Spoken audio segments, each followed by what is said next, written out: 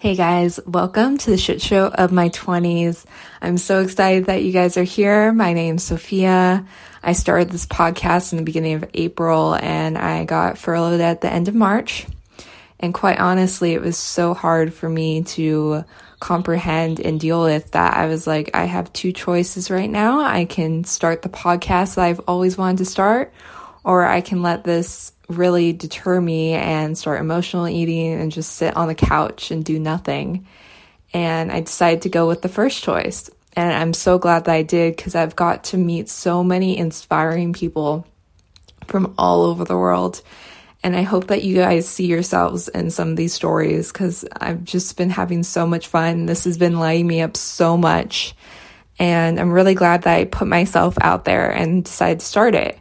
I was like, you know what? Fuck it. I'm just going to start it. And I'm so glad that I just did that. And I know as an introvert, it's been pretty hard to put myself out there, talk in front of a camera, talk to all these people I don't know. But I feel like this has been such a growing experience for me. And I feel like I need to share that with you guys, because maybe there's something in your life that excites you but kind of scares you at the same time. And maybe it's time to step into that. I loved chatting with Katie. We talked about her journey and what it was like to grow up with only one ear, go through reconstructive surgery, and then we talked about the identity shift from being a therapist to becoming a coach, what it's like to host retreats, and so much more. So let's get started. And anywhere you want to go, you just okay. Let's just talk and go from there. All right. Awesome. So thank you so much, Katie, for joining me. I'm really looking forward to know more about you. I'd love to start at the beginning. Tell me what your stories look like so far and how did you get to the place you are today? Yeah. All right. Great question. There's a lot of life to cover in that, so I'll try to condense it as best as I can. I don't know. I grew up a little weird. I think a lot of us can say that, where we feel like maybe we didn't fit in, or we felt like we were different. Sometimes you hear people say that they kind of felt like they were an old soul from a really early age. And I'm definitely one of those weird people that was like that. And then I think it was kind of exacerbated by this thing of being born without an ear. So I was actually born without an ear. It's called microtia. It's a weird developmental outcome. Not many people end up with it, but my parents decided to put me through reconstructive surgery from about the time I was born until 8 years old. And it was weird, looking back on it all.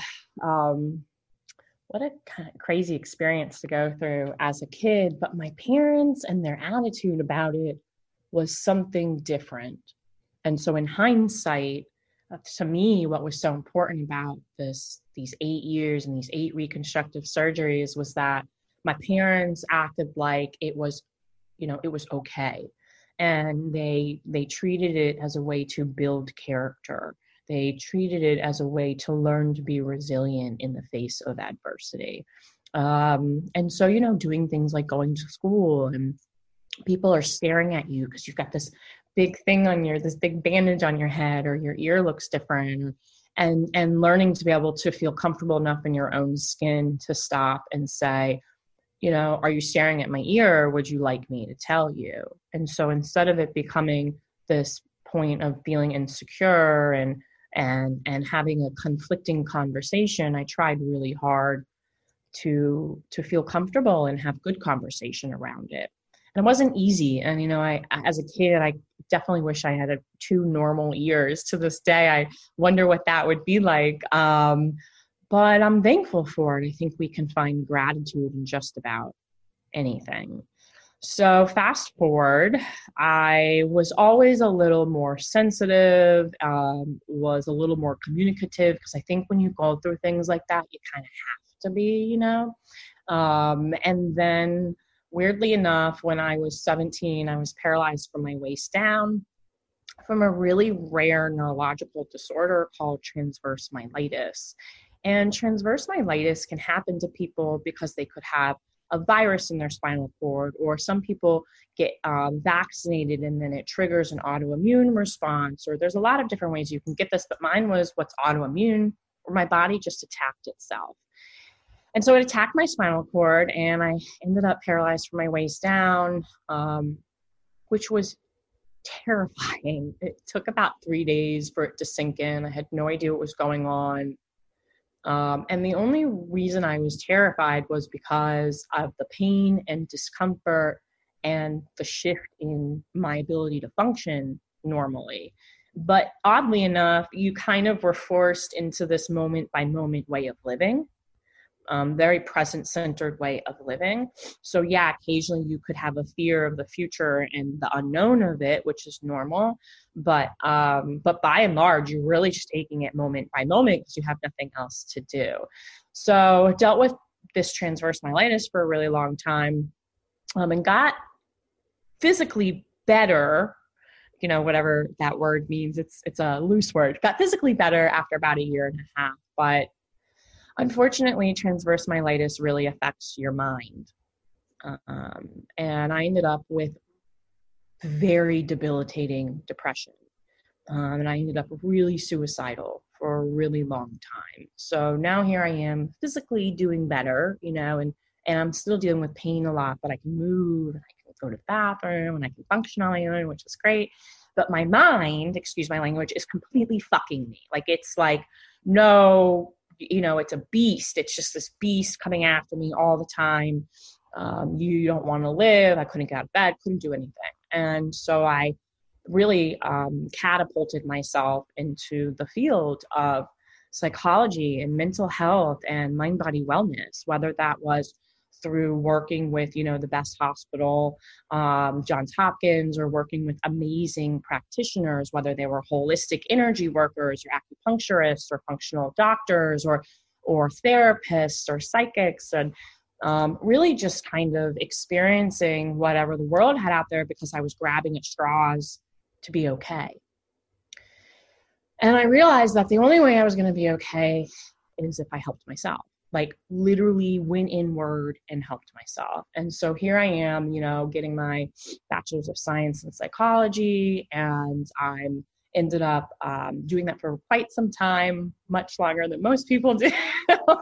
Ended up jumping around through colleges because I was balancing this mind-body issue and balancing having a life, you know. I'm a very outgoing person. I love to socialize. I love to be with people. I love to have a good time. So what a great coping skill, drinking and all of that was during my 20s, which I think gave me a lot of life experience through gaining my education and kind of navigating myself as well.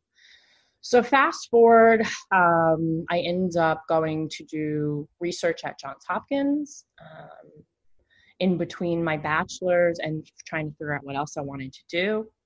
I thought I wanted to be a doctor. I thought I wanted to do research. And then as I was doing research and loved it and I was good at it, I realized how badly I wanted to work one-on-one with people and give them all of this information that I had learned. So after, you know, kind of some time, I went back to school and I got my master's in mental health counseling because I didn't want to get my PhD because I have commitment issues. So I was like, 5 years is way too long. I was like, I'll do 2 years.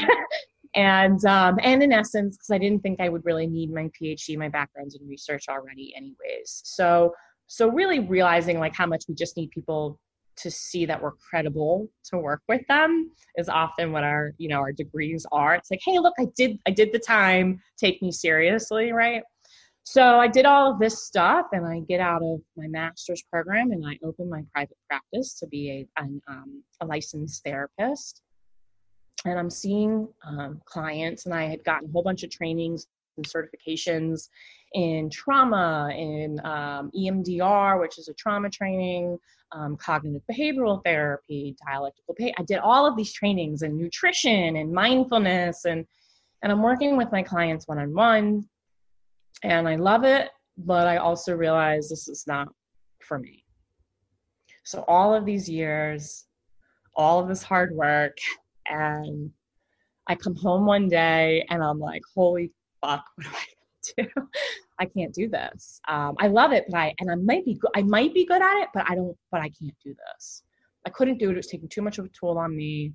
And it wasn't completely aligning with what something inside of me was saying, this is what you should be doing. Now, I didn't know what this is what you should be doing was, but I knew that if I didn't cut the cord quick, that I wasn't going to pivot. And then I'd be stuck in my private practice, unhealthy, unhappy, and probably not a good therapist to my clients, because how good of a therapist are you when you're not happy, you know? So I'm a firm believer in practicing what I preach. So I went back to the drawing board and I became the impact coach, and I started the impact retreat. And in essence, it is the main part of my program is I developed a 3-day program that helps get people really, really fast personal and professional transformation and growth. It helps them figure out their purpose. It helps them resolve past issues so you can learn about yourself and learn about how you can manage things, so that once we can resolve these past issues and you've got that skill set, you have a way of attacking what you're doing now to be your best self. So we just take you and we make you even better, you know, and we help you reach this untapped potential, because we're not supposed to do it alone. Like there's billions of people on this planet. If we were supposed to be doing it alone, it would make no sense, you know? So like we need to use each other to be objective. Like I work with coaches and therapists and business consultants to say, hey, help me see my life differently. Help me see my business differently, because we're usually pretty, you know, tunnel visioned in a lot of ways. And even those of us that have practiced over the years to build our awareness, we still get pigeonholed a little bit, and we need someone to give us a kick in the ass, so to speak. So that's what I do. And then these retreats are these luxury wellness retreats I do that incorporate these impact coaching aspects and mindfulness aspects into the actual travel experience. I've traveled my entire life extensively. I love really great travel. And I realize a lot of people don't even know like how to put it together or where to go, or they have this dream and they don't know how to make the dream a reality in terms of traveling. So that's kind of where I come in. I curate these conscious, mindful experiences. And they're all different, but they all kind of revolve around food, and they all revolve around exploring and relaxing and connecting and building awareness, so that when you get home from your vacation, you don't need a vacation from your vacation, and that you can kind of hit the ground running in a new and kind of innovative way. So that is my very long-winded response to your question. Awesome. And what was that like, transitioning from being a therapist to being a coach? Awful. No bullshit. It was awful, but it was what was needed. It was awful because, you know, words mean different things to us. Right? So when you hear the word coach or therapist, it's going to mean one thing to you. And when I hear them, they're going to mean something different to me. Right? And so working so hard to be a licensed therapist, and then going from a licensed therapist to a coach, I almost, and this is not to belittle anyone, but just speaking of my honest experience, I almost felt as though I was demoting myself, because anyone can put the name coach, life coach, on their door. All right. You can't put licensed therapist on your door unless you've gone through some rigorous training.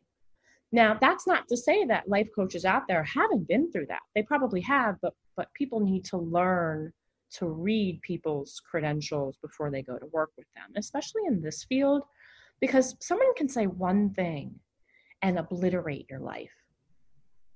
So the transition was hard, and then figuring out how to visualize it so that I could actually step into it. Because that's a lot of what we need to do in life. A lot of us don't know how to visualize what we want, how to create what we want in our mind's eye, in that third eye, in order to be able to step into it. Because just like if you got into the car and you turned it on and you started driving, but you didn't have a destination, you're just going to keep driving around. And it's not to say you won't like certain things, and it's not to say you can't find a destination to stop at. But if you got in the car and you know where you're going, chances are you're going to get there. Right? So for me, it was reconfiguring what this vision looked like, and then stepping into a brand, because now my business has become more of a brand than if I was to be in my private practice as a therapist. I would just be a licensed therapist in private practice. I mean, it's no brainer. So, and I think what's cool about that is it opens the door to so much creativity. The sky's the limit here. So that was a pretty cool part of the transition, as difficult as it was. And how did you know that you wanted to become a coach? So I knew I still wanted to use my gifts in my education. And being a coach gives me more freedom.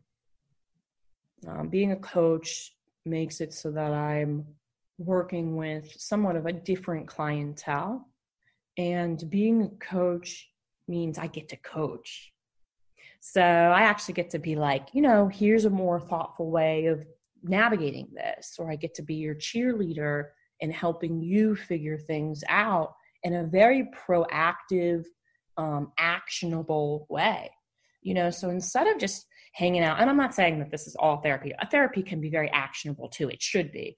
But as a coach, I get to dig deep in there in every facet of your life. And not only that, but we kind of get to talk about everything, and we get to be a little more personal too, which I find that my clients truly enjoy. And all of the interviews I've done or testimonials I've done, the one common theme is that working with Katie is like working with your chill friend. And I'm like, all right, I'll take it.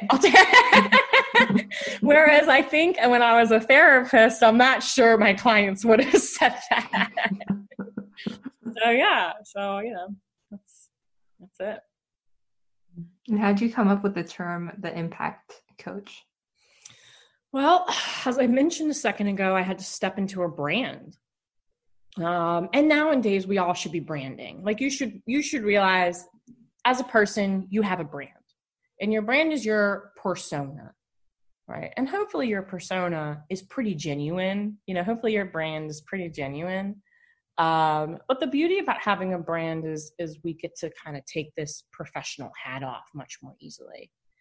And so developing a brand, you kind of have to come up with your own stuff. And because I didn't want to be a life coach, even though I am a life coach, I'm an impact coach, because I make an impact and you make an impact, and the work that you do on yourself makes an impact, and in turn makes an impact on the people around you, which makes an impact on the world around you. And all of the research, so I started doing research about 15 years ago into purpose. That's how I ended up getting hired at Johns Hopkins, was to do research in purpose in life specifically, because I was on to something, so to speak. And so all of the research I have found over the years, there's one thing that gives us purpose, and it's serving others. That's it. So when I went into this, I thought it would be religion and kids. I was sure. I was like, all right, hands down, I need to have a baby and I need to be religious, and that's going to make this life make sense. And I know I'm going to be here, and that'll be my purpose. And so the days I don't want to get up, I'll get up because I've got a kid or because my religion tells me to, right?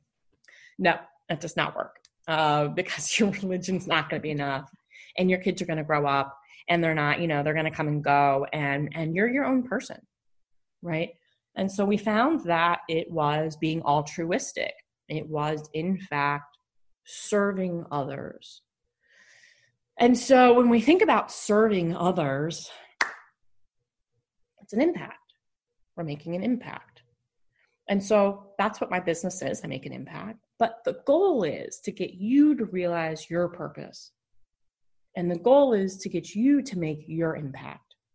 Because the healthier you are, the healthier the people around you will be. And so I can't change the world.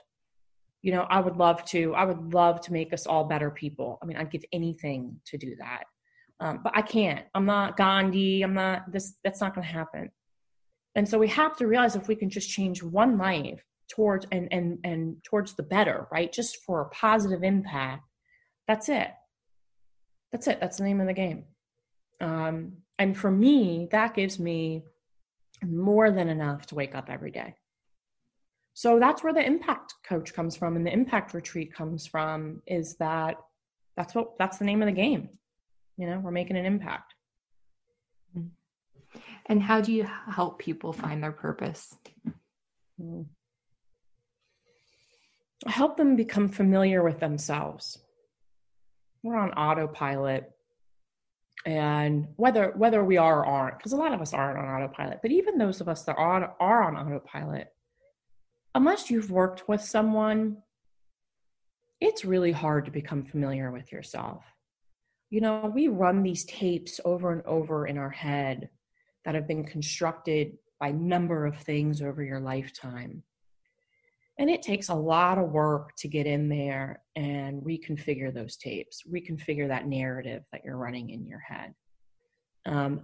It's actually pretty simple. But why I say it takes a lot of work is it's not easy to do on your own. And so to reach out to someone to help you is a considerable amount of work that we're not used to doing, you know? So for those people that do reach out for that help, they're saying that I'm ready to step into myself. And maybe they already have stepped into themselves a bit, and maybe they want to do it a bit more. You know, maybe they recognize who they are at that point, but they want to be even better. So I help people become familiar with themselves and all of yourself. I think a lot of us lose this concept that we were kids first and foremost. You know, I'm sitting here in front of you today, and I have the exterior of an adult because I've aged to look that way. But first and foremost, I'm a child inside, and I need to take care of that child. And that's the core of who we are. You know, so if we can even become familiar, can become familiar with that part of ourselves, then we can start to slowly understand our purpose. And I want to be clear about something that's gotten lost recently in conversation. Nowadays, everyone feels like they need to be a coach or a therapist or a pastor or something to help people. But I love the guy that does my heating and cooling. I don't know what I would do. I'm going to move for a second. I don't know what I would do without him. I would be miserable in my house without my heating and cooling guy. And he's serving people, whether he realizes it or not. He's serving us in a really great way. And if people became more mindful that we can serve each other in so many ways, I think we would start to tap into our purpose much more easily. So not to say this in like some weird way, but like I love my barista.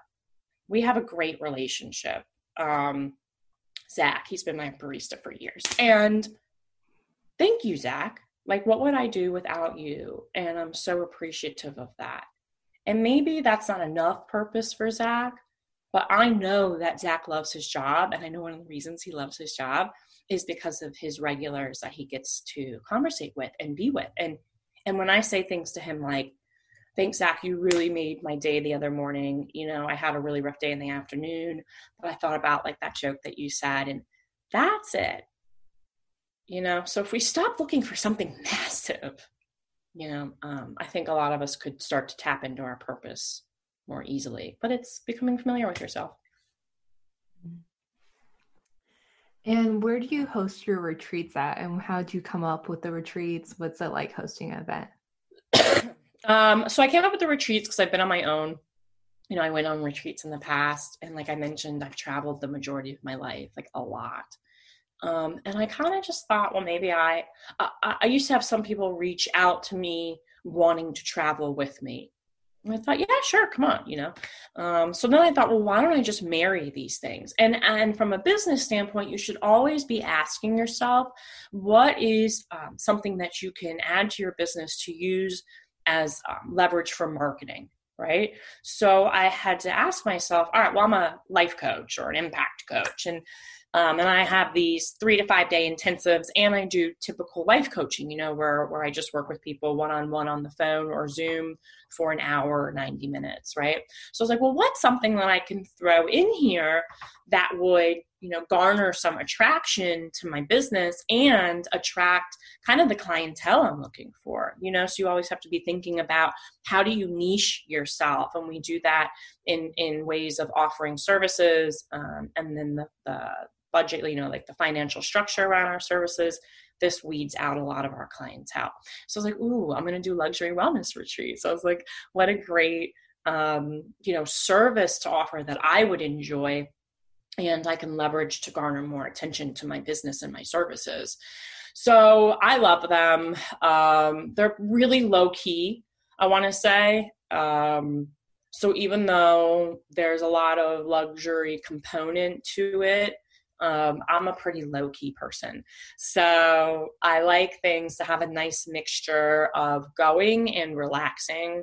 There's a lot of options in all of the retreats in terms of, do you want to participate in daily yoga and meditation, cooking classes, local exploration, things of that nature. And then every location kind of has a theme because of what the location lends itself to. So whether it's in Marrakesh or Italy, so Marrakesh is basically cultural exploration, right? Because that's the landscape. It's very rich with culture and things that a lot of us are not experienced with unless we've traveled to Africa or Morocco.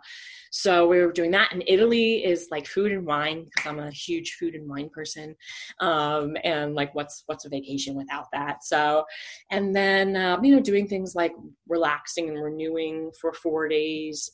And so because of the pandemic, I've had to postpone everything, and I'm curating some stateside retreats. So looking at doing some dude ranches out in Montana or Wyoming, which would be cool. Maybe Palm Springs and Joshua Tree, doing upstate New York and Hudson Valley. So things like that. So that's what we're up to. And do you invite speakers to come in as well? Do you lead the whole thing? Do you do workshops? Yeah, so I'm leading it, and as of now, because this is going to evolve soon, but I lead them, and then I always have a co-host. So my co-hosts have some variety to them, but they're usually the yoga instructor. I'm not yoga certified, and I've got some physical limitations, so I don't know how great of a yoga instructor I would be. But it's always great to have someone co-hosting. You shouldn't, like I said earlier, you really shouldn't do anything alone. It's not conducive. So we're much better. The more of us, the better we are. So yeah, they're usually co-hosted, and that person contributes whatever their specialty is. And in the future, we look to bring in guests, especially stateside. That'll be something easy to do, where potentially our guests will be contributors as well, which would be cool. And that's something that happens in general anyways. I think all of us have something to contribute. I mean, that's how we really learn. I think a lot of us think that education is reading a book, but the book was written by someone. So the best way to learn is through each other. So that's what happens in terms of, who's leading them and what things happen on them. And usually there's about 2 workshops per retreat, if not more. And what is something that's lighting you up right now?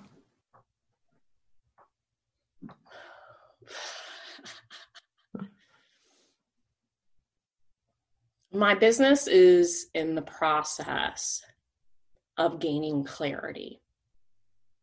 And we all ebb and flow through this. And so all of our businesses, whether they're massive conglomerations or not, are following someone in their personal path. And I'm really excited. I'm really lit up about the fact that my business has existed long enough now that I'm gaining more clarity around it, which means it'll just catalyze it more, forward more so. And it's an interesting moment in time where you slow down to speed up. So I'm kind of just like hanging out, waiting for these bits and pieces to be developed. Like they're in motion, but now I have to sit back and like let it happen. And that's a really interesting place to be. So that's what's lighting me up right now. That and Little Fires Everywhere. Is that what it's called? Little Fires Everywhere on HBO. I like that. So. And what is something that most people don't know about you? I'm going to be really honest because I'm just an awkwardly honest person. I struggle a lot. And what I do is my purpose. And if I didn't do what I do in terms of helping people, being an impact coach, a life coach, I wouldn't be okay. And I don't think most people know that about me. I mean, it makes me emotional. Life has been interesting, and I'm really grateful for it. But it's not easy, Yeah. And what's the biggest challenge you've had to overcome, and what helped you through it?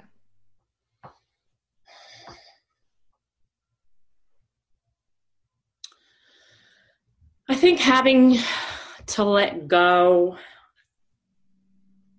of expectations in life in terms of being married by 25 with 2 kids and this job and blah, blah, blah. Which is weird, right? Because like I was paralyzed and all this stuff, but that was probably the hardest, was to kind of have everything pulled out from underneath you and then you're not standing, like you're just like flat out, and to pick yourself back up. And because you realize that nothing's ever going to be the way that you plan for it to be, or you'd like it to be, or, life just, it happens to you while you're busy making plans. And I think realizing your strength, realizing my own internal strength, that I had gotten through all of these other things, so why wouldn't I be able to get through this? Was what helped me get through it, and then doing it. So knowing that wasn't going to be easy, right? Having that internal conversation with myself. This isn't going to be easy, but you have a choice. You can either go left into the darkness, where you're going to take the same amount of energy to live a life that you don't want to live, or you can go right into the light, and you're going to take the same amount of energy to work towards the life you do want to live, and just start putting the action into motion to get where you want to be. Because if you're not happy with where you are in life, that means you're not taking action that's best for you. I mean, it sounds so simple, but that's it. So it's, instead of like sitting around and thinking about it, and just digging the hole and stirring the pot, and it's let me do one thing that will actually be good for me. Because even if we do one thing and it ends up it wasn't good for us, then we learned from it, which is still good for us, right? Then we say, oh, I don't want to do that then. And sometimes we learn just as much from what we don't want than what we do want. That shapes us even more so, right? And so I think just realizing that, I wanted my life to look this way, and it's never going to look that way. It's just not even remotely possible. And then being okay with it, and then making the choice to make it even better. And what were your 20s like? I told you they were a shit show. They were a total shit show. If I told you what happened to me in my 20s, I don't even think people would believe it. I drank too much. I partied all the time. I couldn't take school seriously. I sold weed. I, was in love with someone that wasn't in love with me, who I would stalk at his work. And I mean, I was all over the place, man. I was just wild. I traveled, I transferred to 3 different colleges. They were crazy, and they were formative. I mean, God, were they formative. And if I could go back, I would. Oh my God, your 20s are the best, and they're hard and they're murky. And you think you know a lot when you're 22 or 23, and then you're 26 and you're like, what did I know? And then you think you know a lot when you're 26 and you turn 30 and you're just like, oh my God, wow, okay. But they're formative, because someone once told me, if you can't figure your shit out before you're 30, you're going to have a really hard time once you turn 30. And I think that helped me live it up. I think it made me say, ooh, all right, like, let's go all out here. And then at the same time, I think it made me say, all right, I need to get my shit together. So with the partying, with the yin came the yang. I slowly was like, all right, well, I can't function like this. So maybe we should go to the gym. So let's, not party too much so that I can make it to the gym next day. Right. And I just kind of started building on that. And it's a choice. But thank God they were good. I miss them. Yeah. And what advice would you give your 20-year-old self?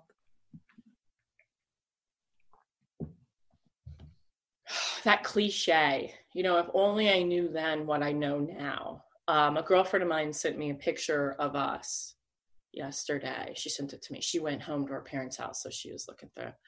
And I was like, oh my God, that was so long ago. And I said that to her. I was like, if only we knew, then what we know now. Nobody gives a fuck. Nobody cares. They are way more preoccupied with themselves than they are you. So don't worry about what other people think, because they don't care. They're only comparing you to themselves, and it's bullshit. So don't worry about anyone else. Live for yourself, only yourself. Strip away what society has dictated. Strip away what your parents have dictated. And if you waved a magic wand and you really want to put your hand out there and actually do it, because it makes you feel like a kid, if you wave your magic wand and you say to yourself, how do I want to live my life, and what do I want my life to live? Go do it. Go do it. Don't stop for anyone. Don't apologize for anything, but live, live kindly, live compassionately. Don't hurt people. Don't hurt yourself.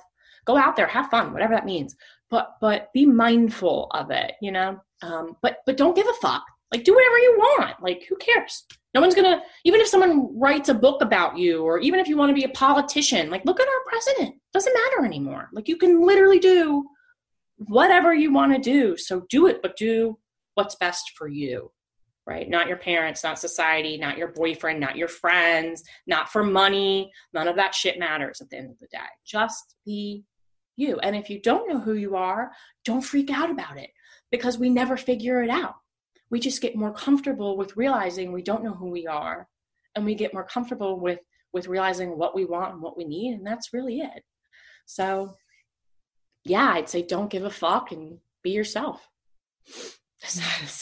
A little harsh, but so be it. Are there any questions you wish I would have asked you? No, and I feel like I elaborated too much on every single one, so. And where can people connect with you? Oh, yeah, so check me out at katiesandler.com. Probably better to go to my Instagram, The Impact Coach, The Impact Coach, just as it sounds. And if you want to email me, it's impact@katiesandler.com. So pretty easy. And then, otherwise, I guess. Thank you guys so much for listening. I'd love if you can leave me a review on iTunes. Please feel free to share it with any friends you think the story would resonate with. I hope you guys have a great rest of your day.